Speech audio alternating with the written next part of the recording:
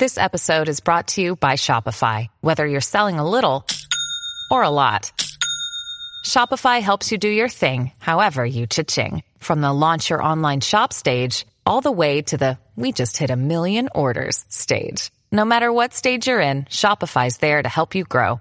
Sign up for a $1 per month trial period at shopify.com/special offer, all lowercase. That's shopify.com/special offer. It totally changed my perspective of who God is, if you can even call it God. Welcome, everybody, to the Jeff Mara podcast. Today's guest is Amy Farrar. She's the author of the new book, A Jersey Girl's Guide to the Universe. She's here to talk with us about her new book, which is a coming-of-age memoir about her childhood in Grover's Mill, as well as her experiences with UFOs, ETs, and the paranormal. Amy, thank you so much for joining me. I really appreciate this. Thank you for having me. I really appreciate this too. Everybody, I want to let you know before we get started that Grover's Hill, New Jersey is also known as the place where the Martians landed, because it was the location Orson Welles picked as ground zero for the Martian invasion in his 1938 famous radio play of H.G. Wells' book, War of the Worlds. So we'll find out from Amy how much of this book takes place in New Jersey, if not all of it. All right, so Amy, you grew up where the Martians landed. Can you explain to us what was that like and what the connection was that between that and the real experiences you say you had with UFOs, ETs, and the paranormal? Sure. So growing up in Grover's Mill, our town had this kind of collective pride in the whole alien thing, because Orson Welles' broadcast in 1938 put us on the map, so to speak. And one of the producers of the show picked Grover's Mill by putting on a blindfold and pointing a pencil at the map, supposedly. So it was supposedly totally random. Wow. And then, so in 1938, when the broadcast happened, a lot of people didn't tune in early enough to hear that the broadcast was a retelling of H.G. Wells' book, The War of the Worlds. They thought there was a real Martian invasion going on, and a lot of people panicked. Later on, when everyone found out it was just a radio broadcast, Orson Welles and company got in a lot of trouble. And many of the people living in Grover's Mill had a lot of shame about the whole thing. In fact, I heard one guy even took a shot at the local water tower with his rifle. Wow. And they just kind of wanted to shove the whole thing under the rug. But by the time I was growing up in Grover's Mill in the 1970s and 80s, the Orson Welles broadcast had become part of the cultural history of Grover's Mill. And people really enjoyed talking about it. And I was there in October of 1988 when the town decided to commemorate the War of the Worlds broadcast. So there was a lot going on. There was a reenactment of the radio broadcast at McCarter Theater in Princeton that we went to. There was a parade in Grover's Mill that attracted thousands of people. There were appearances and speeches by the mayor, Governor Thomas Keene, and Howard Koch, who wrote the script for the broadcast. I think he was in his late 80s by the time he appeared at the ceremony. And there was also the installation of a time capsule and bronze plaque in Van Ness Park across the street from our house that depicts Orson Welles giving his broadcast underneath this tentacled flying saucer as a 1950s style family listens anxiously to the broadcast as they gather around the radio. So, and I remember that plaque. It kind of reminds me of, in Star Wars where Han Solo's frozen in carbonite. Mm-hmm. That's what it kind of looks like.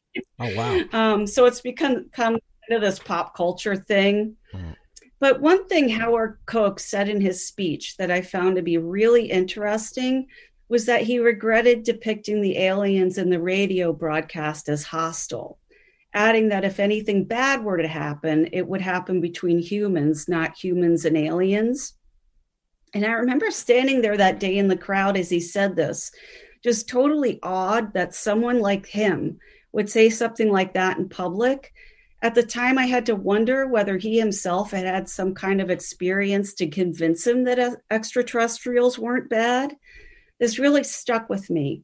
And I knew on some level that a lot of people weren't making up their sightings and experiences. I didn't realize how ironic growing up in Grover's Mill was until much later in life, after a lot of really weird stuff started happening to me. Wow. Are there any military bases near there?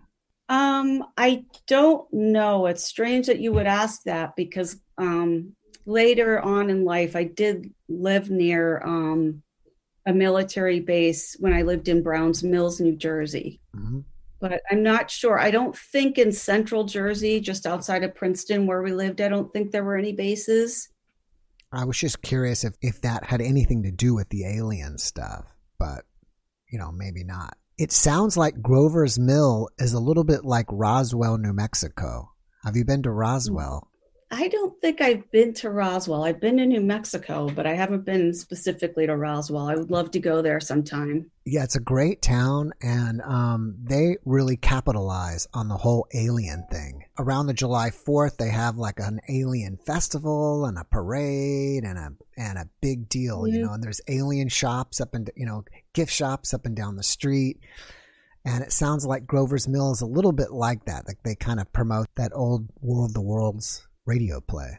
Yeah, well, I think it took them a while to get to that point, but that seems to be where they're at with it now. Yeah, maybe they said, hey, Roswell's making a lot of money with this. Maybe we should get on it. Yeah, maybe. All right, so your book covers a lot of ground.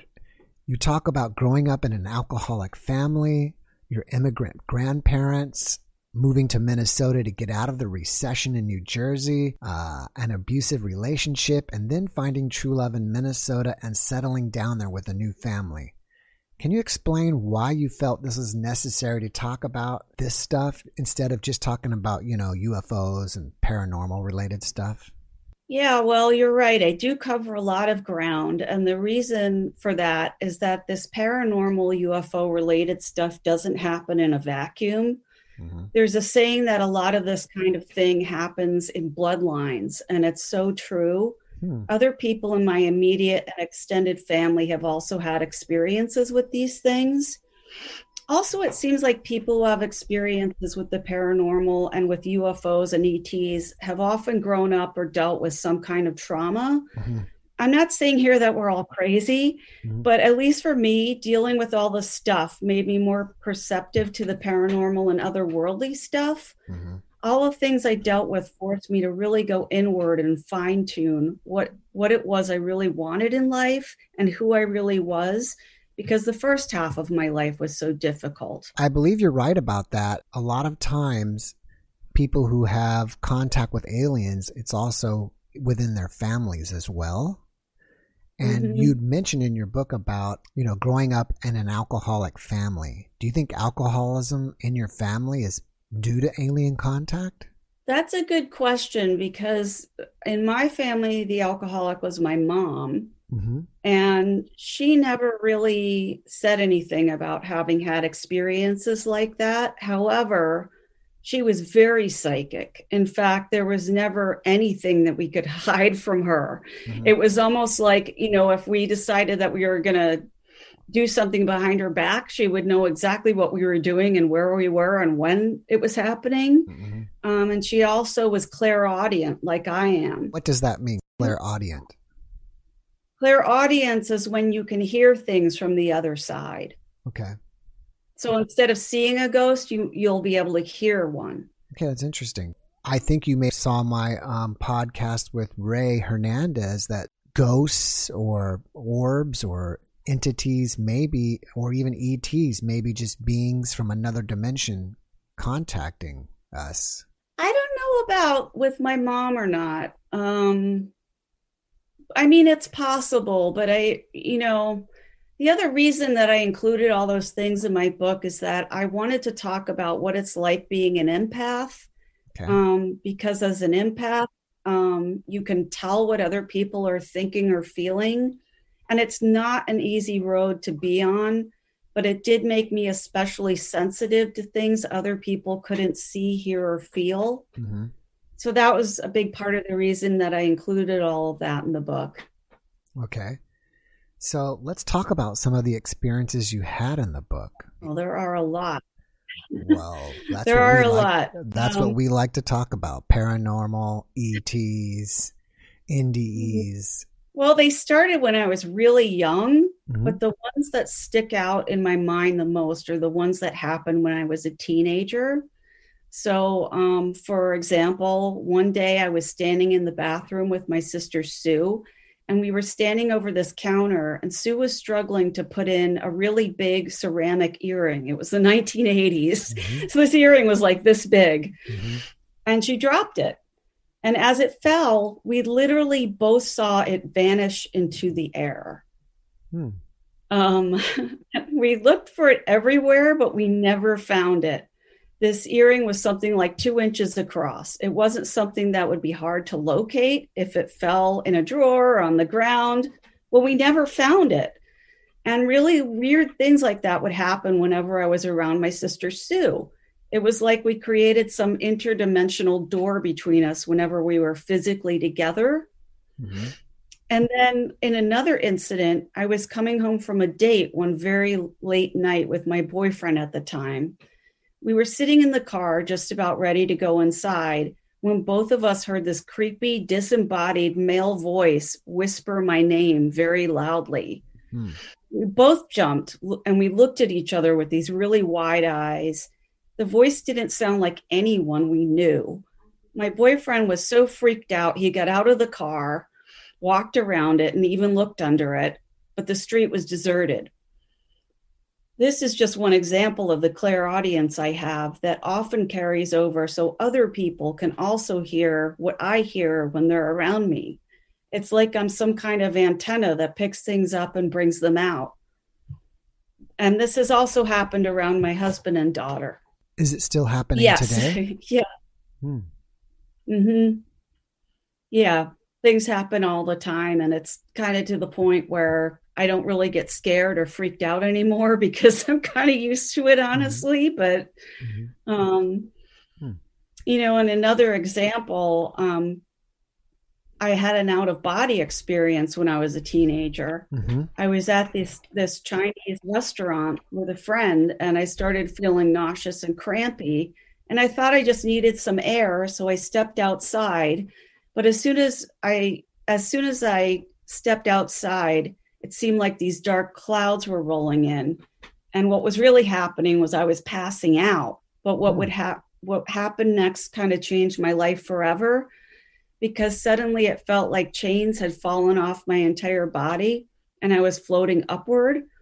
I remember feeling so good to be free of all the pain I was in, then excited to realize that I was flying. I realized I was no longer in my body and that the pain that I felt was just the physical discomfort of being alive, not just the physical discomfort I had been in moments before. Mm-hmm. And it was incredible to just feel completely limitless. I also felt relieved as it dawned on me that when we die, our souls go on to some other form of existence. I felt no fear at all as I began blissfully floating through this tunnel toward a bright light. You know, it's kind of that stereotypical experience you hear about a lot. Mm-hmm. And I felt a lot of my departed relatives around me, including my grandparents. And I also sensed what seemed to be guardian angels and other light beings. I was surrounded by pure, unadulterated joy, love, and peace, as these beings told me that no matter what had happened up until that point, I was being cared for and looked after. Then as I got closer to the white light at the end of the tunnel, I sensed a divine presence that I knew to be the creative source of everything that existed in the universe. God seemed like too simple of a word to describe this universal cosmic presence that filled me with such unconditional love. And not only did I feel love coming from this source, but I felt completely at one with it, as if I had no ego. And then as I got closer to the light, I was told it wasn't the right time for me to go into it, that I still had work to do in the world. I wasn't very happy knowing that I would once again have to experience being physical.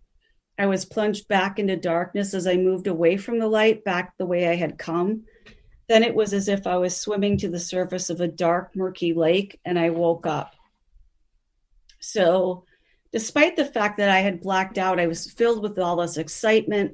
In the ambulance, there was one of my neighbors. She was an EMT, And I was babbling on about this experience. And she said that she told me she had heard this so many times she couldn't even count. And I'm looking up at her thinking, oh, that's weird. You know, I had this awesome experience and she's telling me it's just common.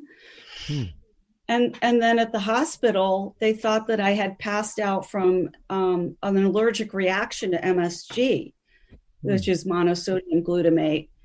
And they sent me home and my parents made me rest. And I didn't feel like resting. I kept trying to tell everybody that what had happened to me was this great thing. And everyone just kept looking at me like I had 3 heads. And, you know, after a while, you stop talking about it because other people can't possibly understand what you've gone through. But, you know, that experience completely changed the way I view life and death. And I knew that death wasn't the end of our existence. And I was so much less afraid of it. And I had absolutely no doubt that there was this creative, sentient force responsible for all life in the universe. And this experience also seemed to open a door in my life that left me with one foot standing on firm ground and the other foot in some other dimension. Because after that, the powers that be began presenting me with all manner of unusual experiences. It was like I had tapped into something truly extraordinary and mystical. Can we backtrack a little bit? I wasn't exactly clear how you passed out. Did you say you passed out in the restaurant or you were walking out to your car and passed out? I was walking out to my car. I thought that I just needed to get some fresh air. And I was in the process of blacking out when that happened. Oh, that's interesting. You just went down. Do you know how long you were blacked out for? Like whoever was there with you, did they say you were out for, you know, an hour or 10 minutes? Or it was less than a minute, Jeff, but It felt like a couple of hours to me. It was really, really baffling from that perspective, for sure. Oh, yeah, that's amazing. That's very interesting. Especially because I think, you know, when you enter another dimension like that, time doesn't exist anymore. So stuff like that can happen. Right. Yeah, I can definitely understand, you know, or I can visualize where people that have passed on, when they finally get to meet someone that's lived out their whole life and crossed over, it probably seems like no amount of time has passed to them, where it's been like, you know, 50, 60 years. I love the way that you put it, that when you were describing the Creator, God was like a too simple of a word for that.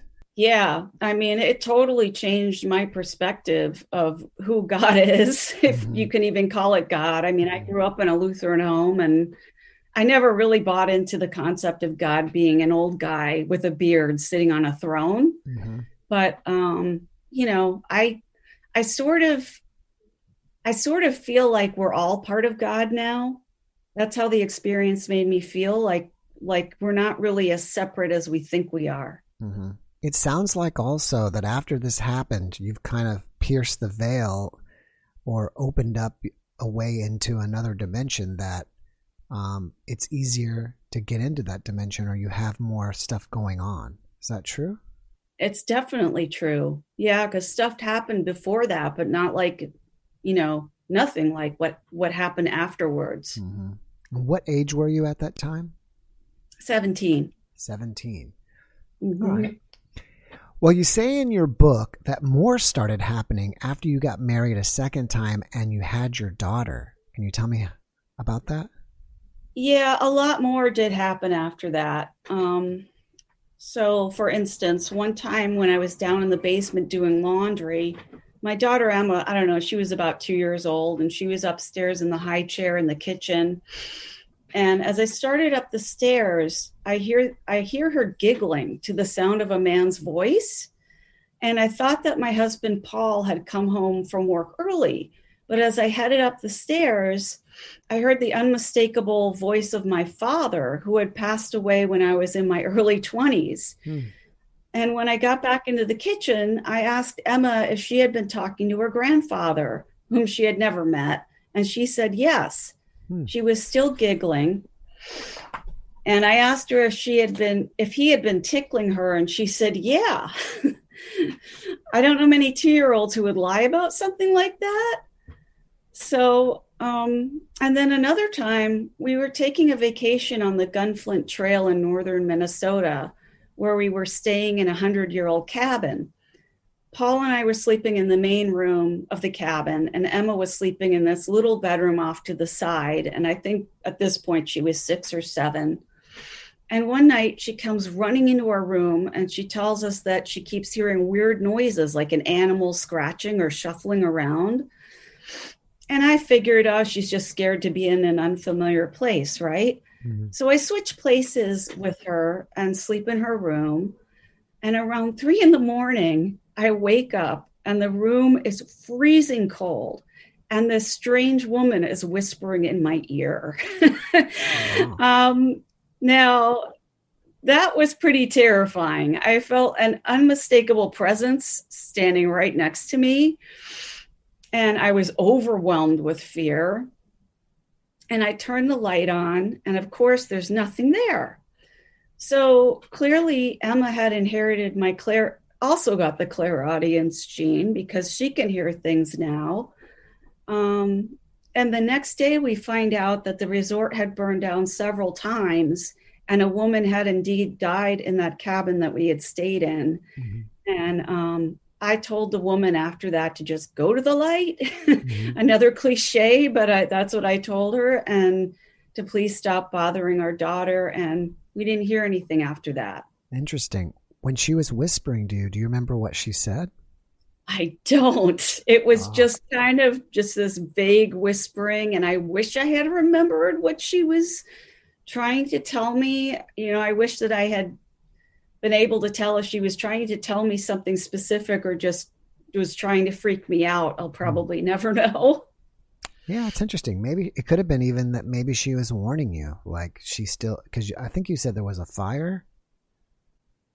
Mm-hmm. Maybe she's still in the, maybe in some type of belief that the fire is still happening and stuck That's there. That's possible. You yeah. know what I mean?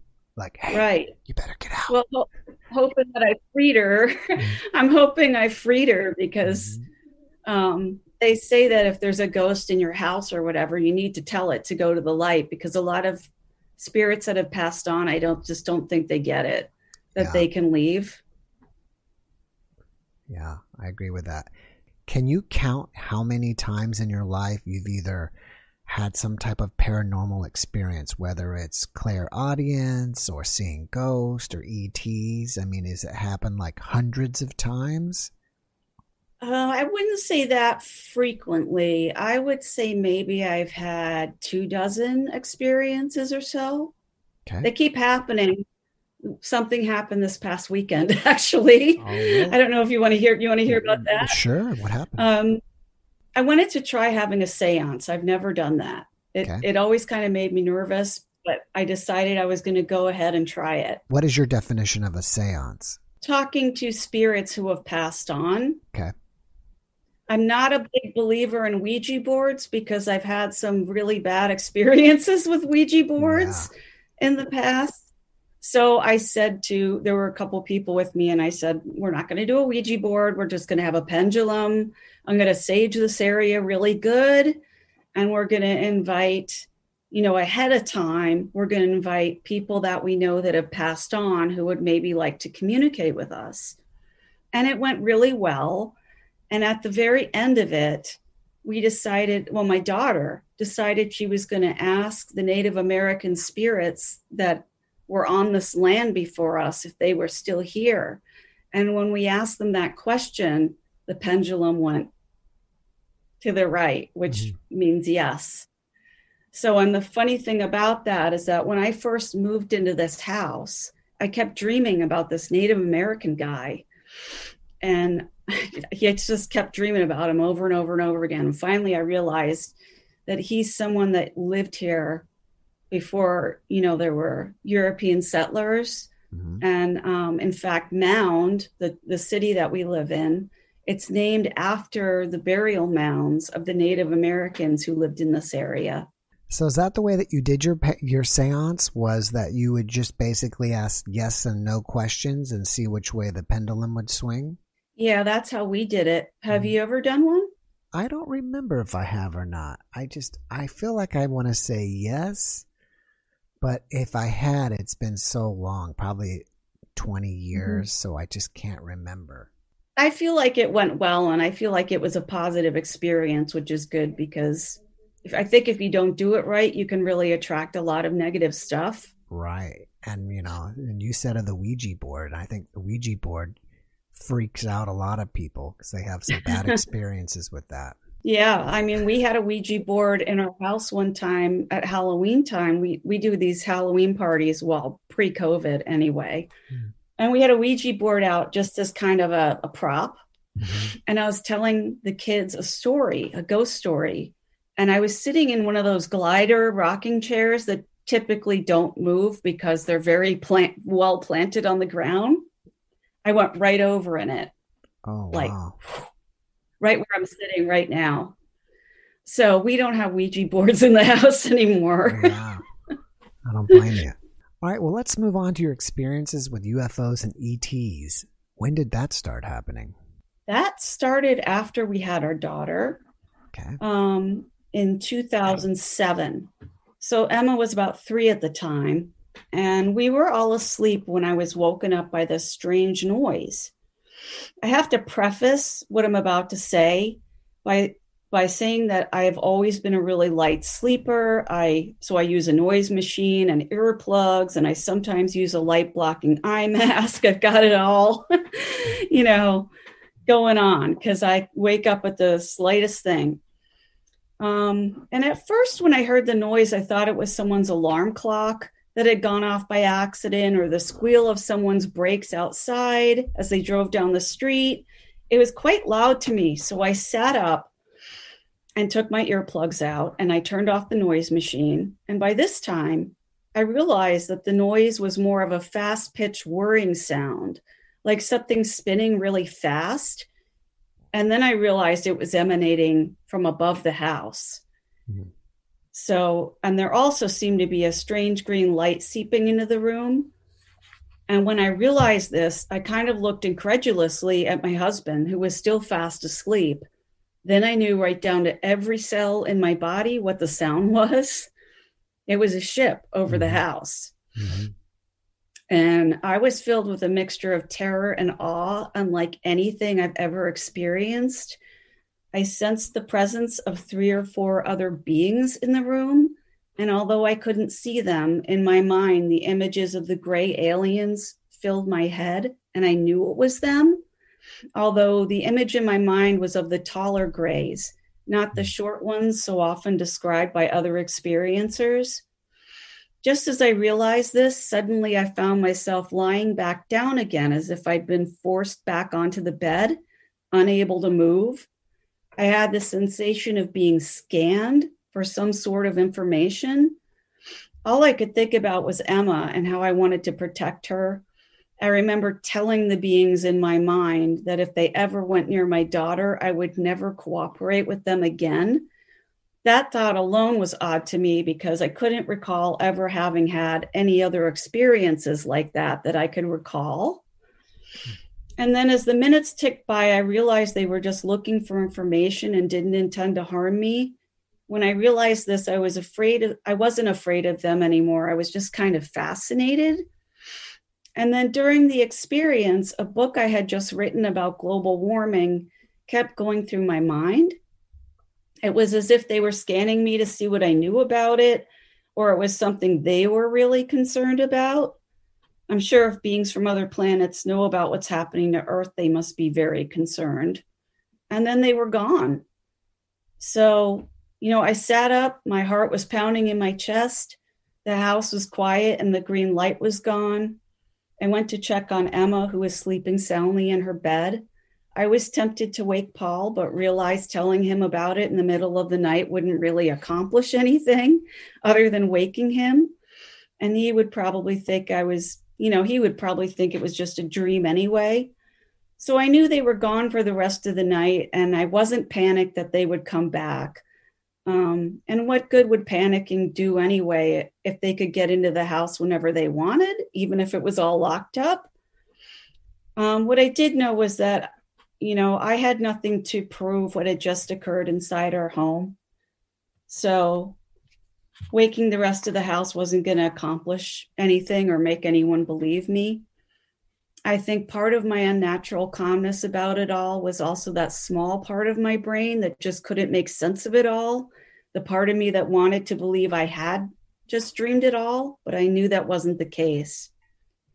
So it was a pretty amazing experience. I did tell my husband about it the next morning, and he was supportive, but I'm not sure if he really believed me. Mm-hmm.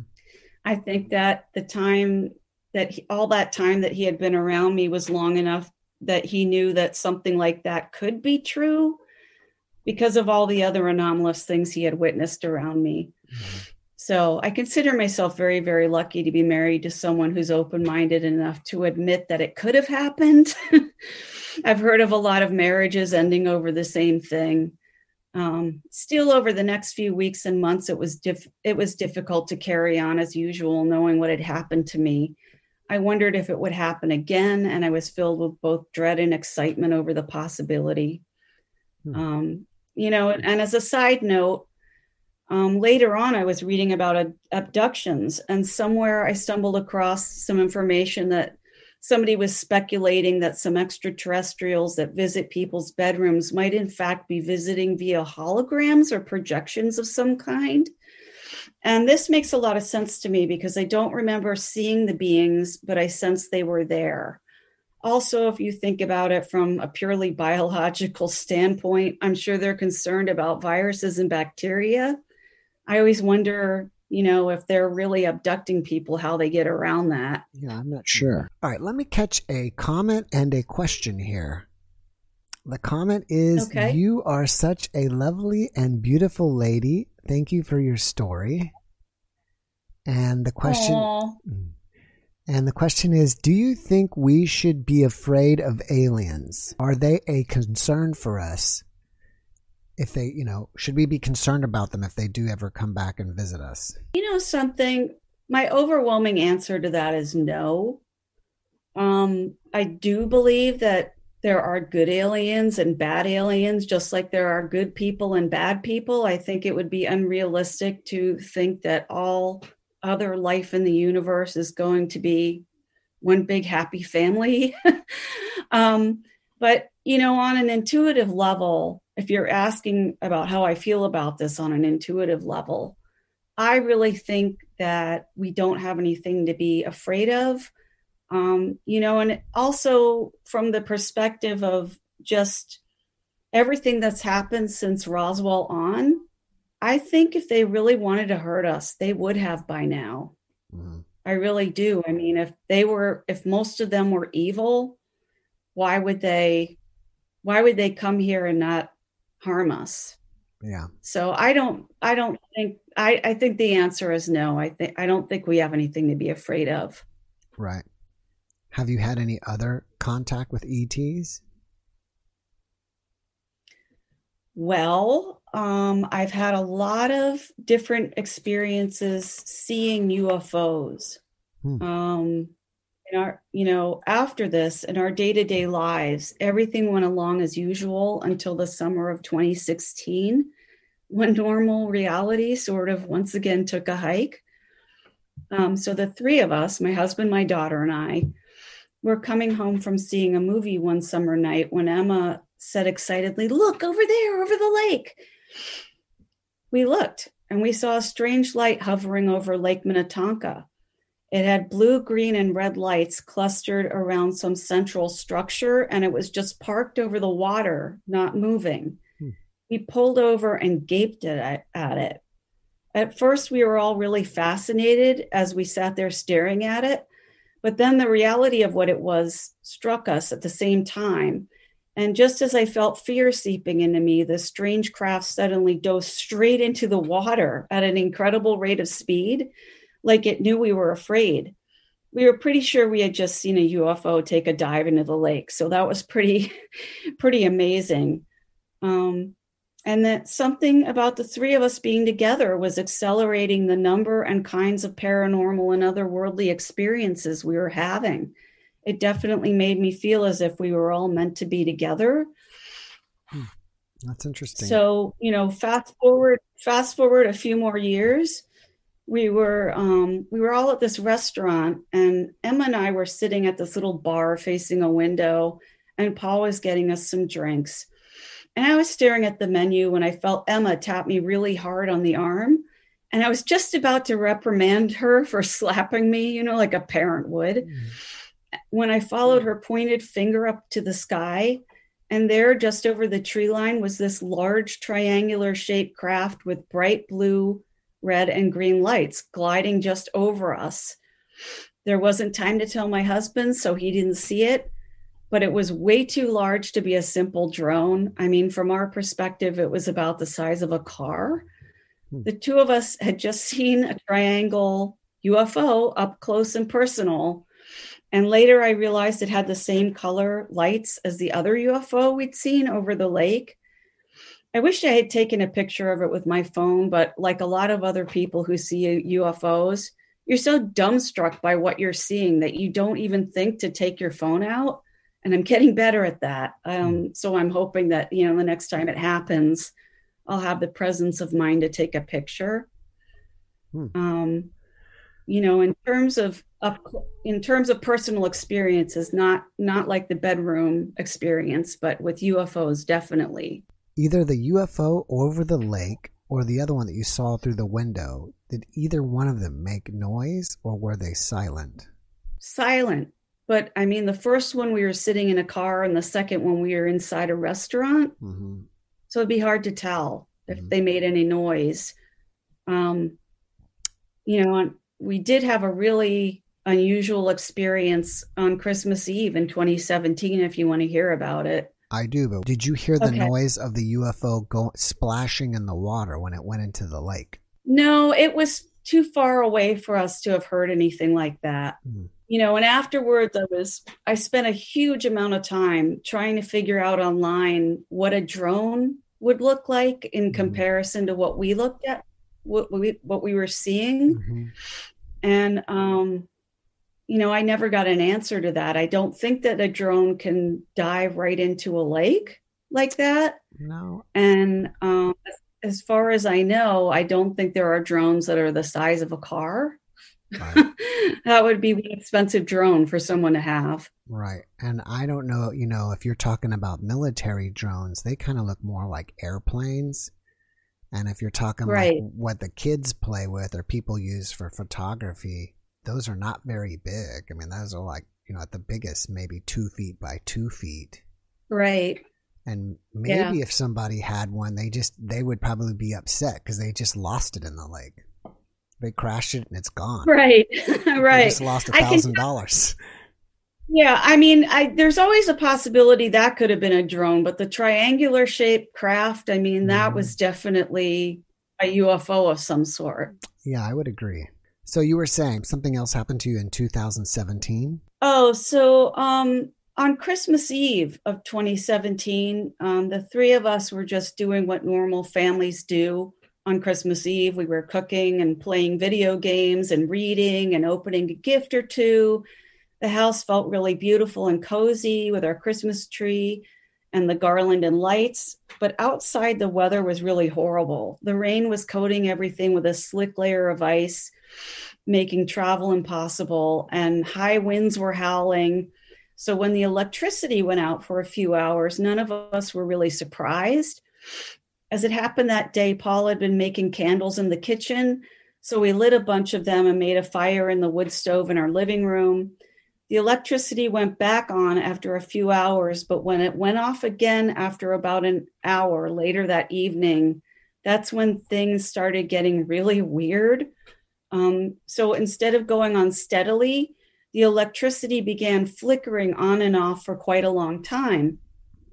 So then we looked outside and the entire night sky was covered in red clouds, and the sky was flickering in time with the electrical pulses inside the house.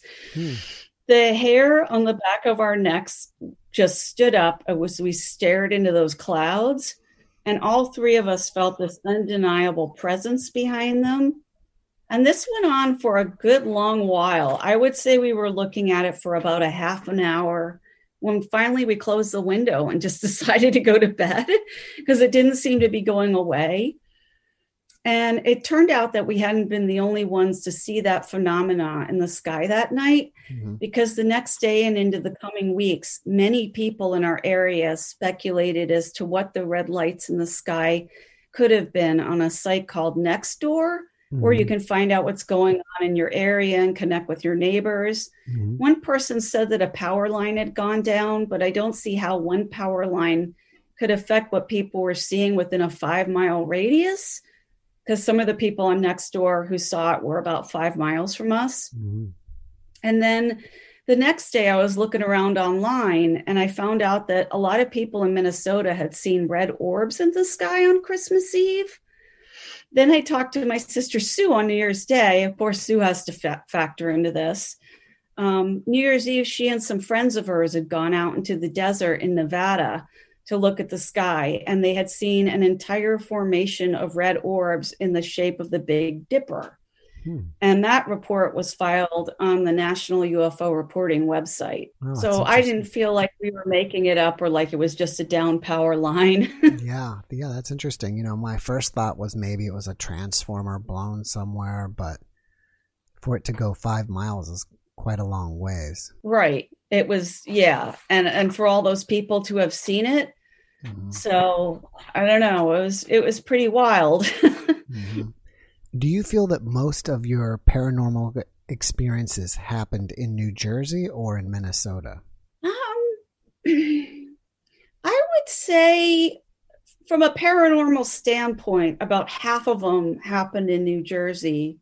But the UFO stuff, you know, despite growing up in Grover's Mill, the UFO stuff didn't start happening until I moved to Minnesota, which is kind of weird in and of itself, because you just don't think of Minnesota as a UFO hotspot, so to speak. But, you know, I've seen other things on Nextdoor where people see lights parked over the lake all the time. And this one family, they say they see it almost every night.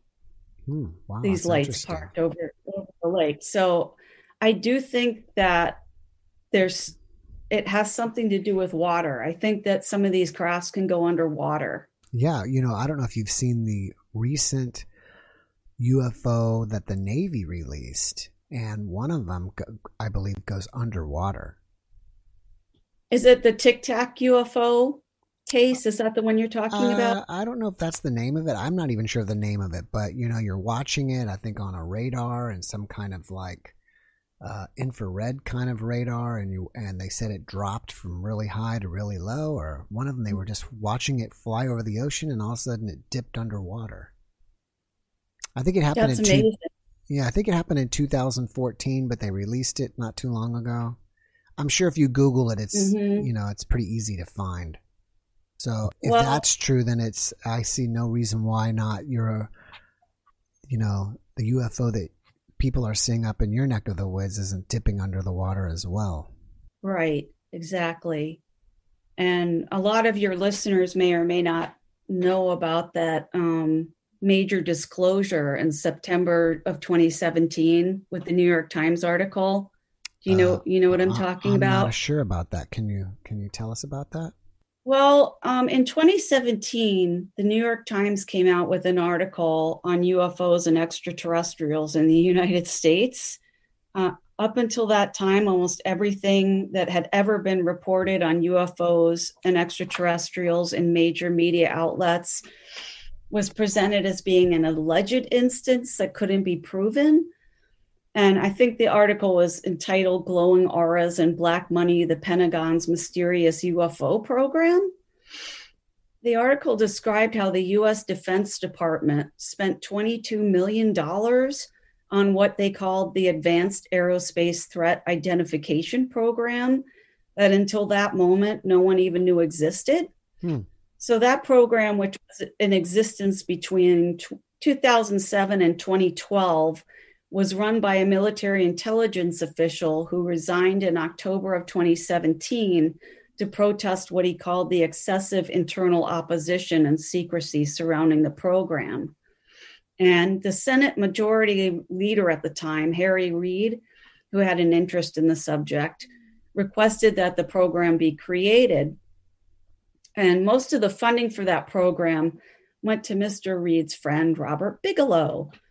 And despite Bigelow's public insistence that he believes extraterrestrials exist and are living on Earth in secret, the details of what he's doing with this program have been kept a secret.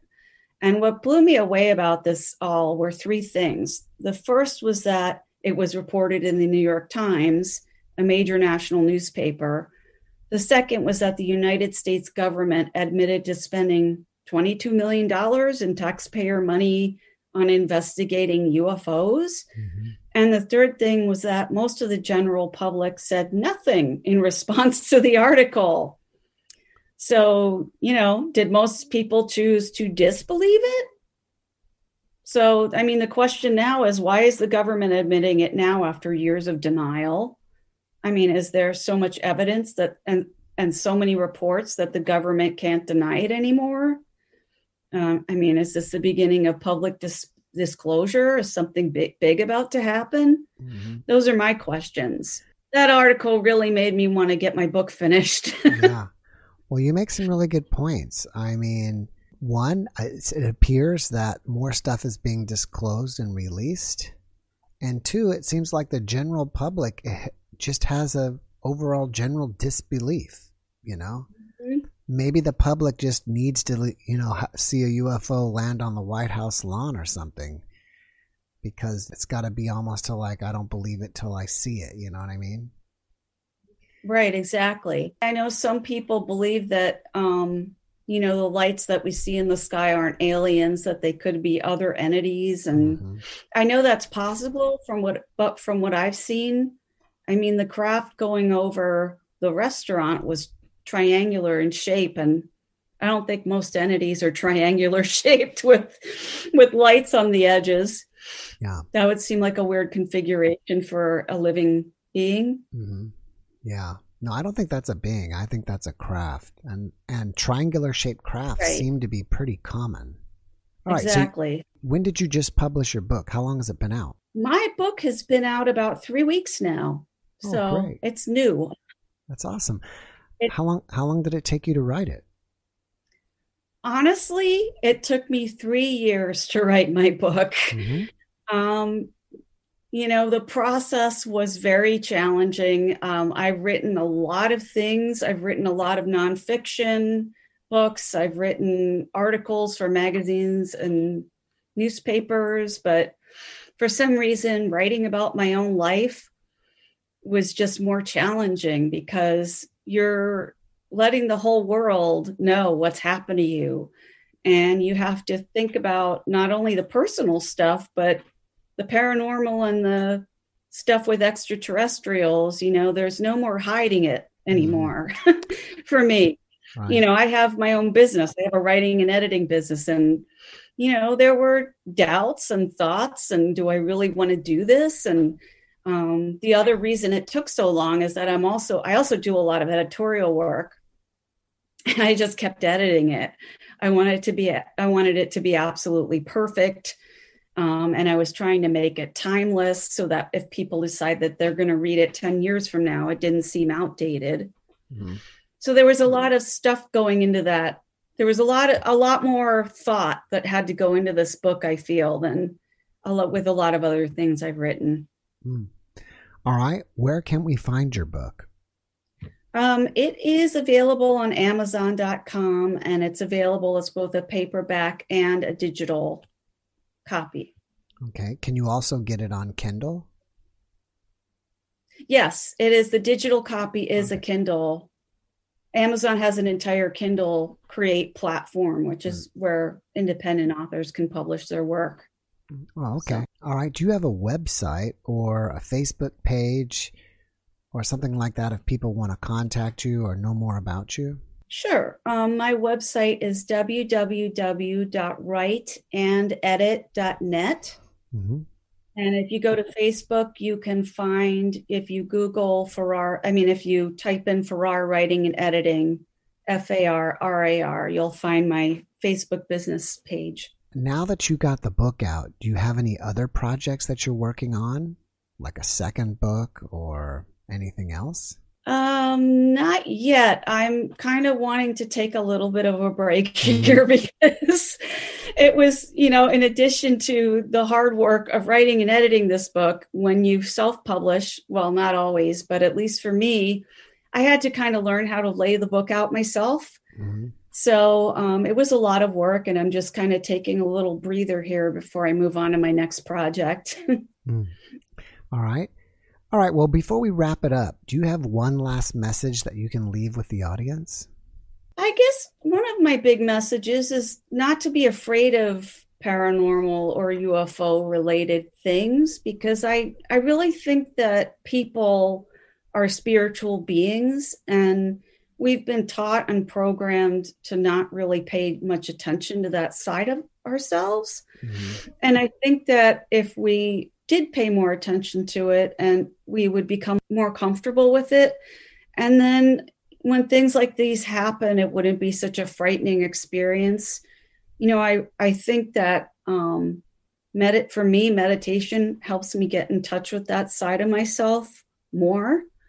And I really think that things like clairaudience and being able to communicate with people on the other side, they're natural talents and gifts that we have and abilities, but they've just been shut down by not using them for most of our lives. So, I guess that's the main thing, was that, when all of this started happening for me, I had a lot of fear, and I've learned to kind of get over that over time, because I've come to realize that there really is nothing to fear. All right, I have two more questions before I go here.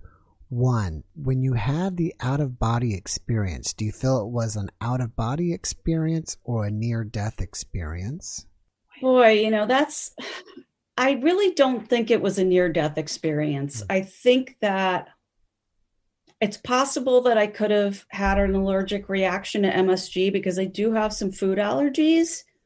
And I think that when people have physical stress of some sort, that can kind of lead to an out-of-body experience. It can kind of be how your spirit deals with it. And that's what I think happened that makes for sense. me.